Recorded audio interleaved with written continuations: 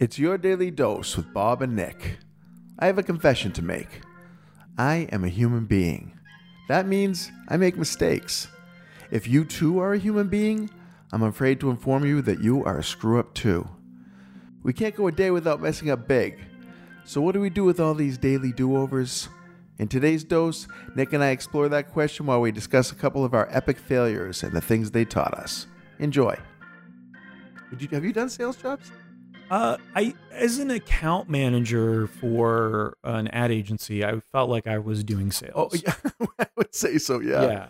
Although, So did you actually have to go make sales, or were you just handed a client? I did a lot of the pitches. I helped with the pitches, but we were always so well prepared. We had all the printouts. We had, we could answer every question. I got to a point where I could answer a lot of questions, right? Even if I didn't actually answer the question. Yeah.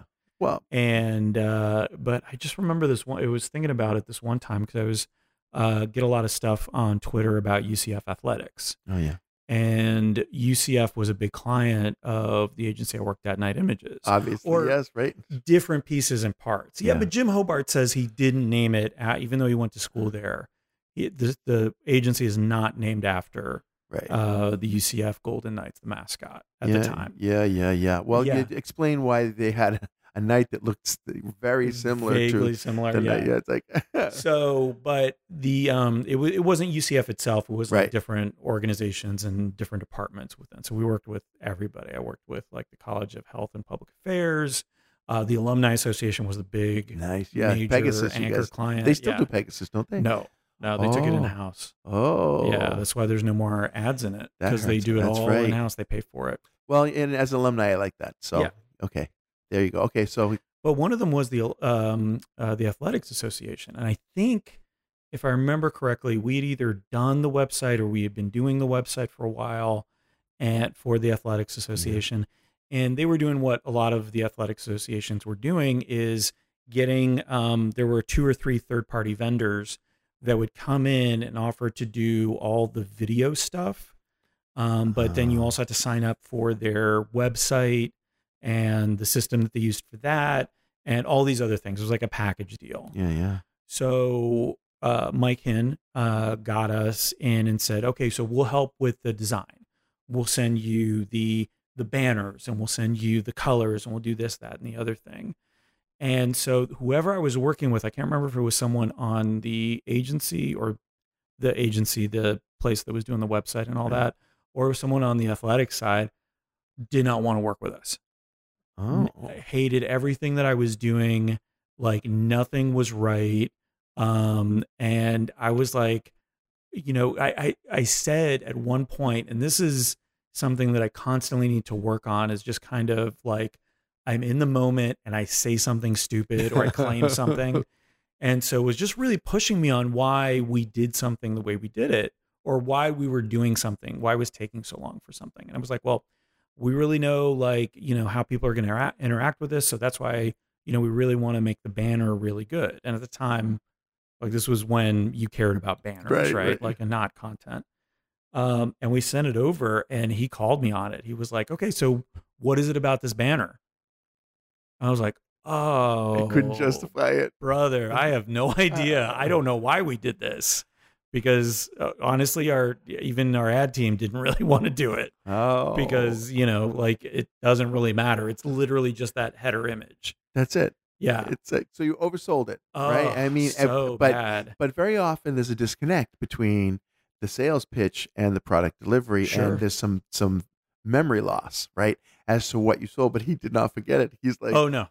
Dude, you told me it was taking longer because there's something special about this thing, and I don't see anything special about it. There's nothing special about it. I was like, that's painful. So did you end up losing that client, or? We had pretty much lost already. I mean, we were doing this as like, this was our parting gift, that we got to say that we did that, or we got to get a couple of bucks for that. There you go. I was like, oh, okay. On the way out, there you go. When I worked with Boca Raton Community Hospital, now Boca Raton Regional Medical Center, my last day there, I had created this logo. The organization didn't have a logo. It was just had the words. And I'm like, we need to have something. And I had looked at all these concepts, and there were bonsai trees all over the campus, Stop me Okay. if I've told you this story before. No, I've never heard this story. You know what a bonsai tree looks like, I right? love You get bonsai these trees. beautiful roots growing from the branches into the ground. Yeah. Just majestic, gorgeous, And they were different. like real bonsai. They weren't just that hedge that everybody grows around. These were real Yeah, big, okay. beautiful bonsai trees, and they were all over the campus. So I decided to create this presentation around a bonsai tree. I drew up a really stylized version of a bonsai tree and put it over the words, and I went around and I created this little 60-second video that said, "What does a tree have to do with healthcare?" And then it says, "Nourishing," and a little orange shows up in the tree. Shelter, and the leaves start to blossom on the tree. Sprouting up into new possibilities. The roots in our community. Yeah. All these things, right? And it's set to music. Perfect analogy, yeah. To an Enya song, right? And everybody. As we all are. We're all set to an Enya song. Life is set to an Enya song unless it's Yanni. But so I'm going into the last day that I'm working for this after this big contract.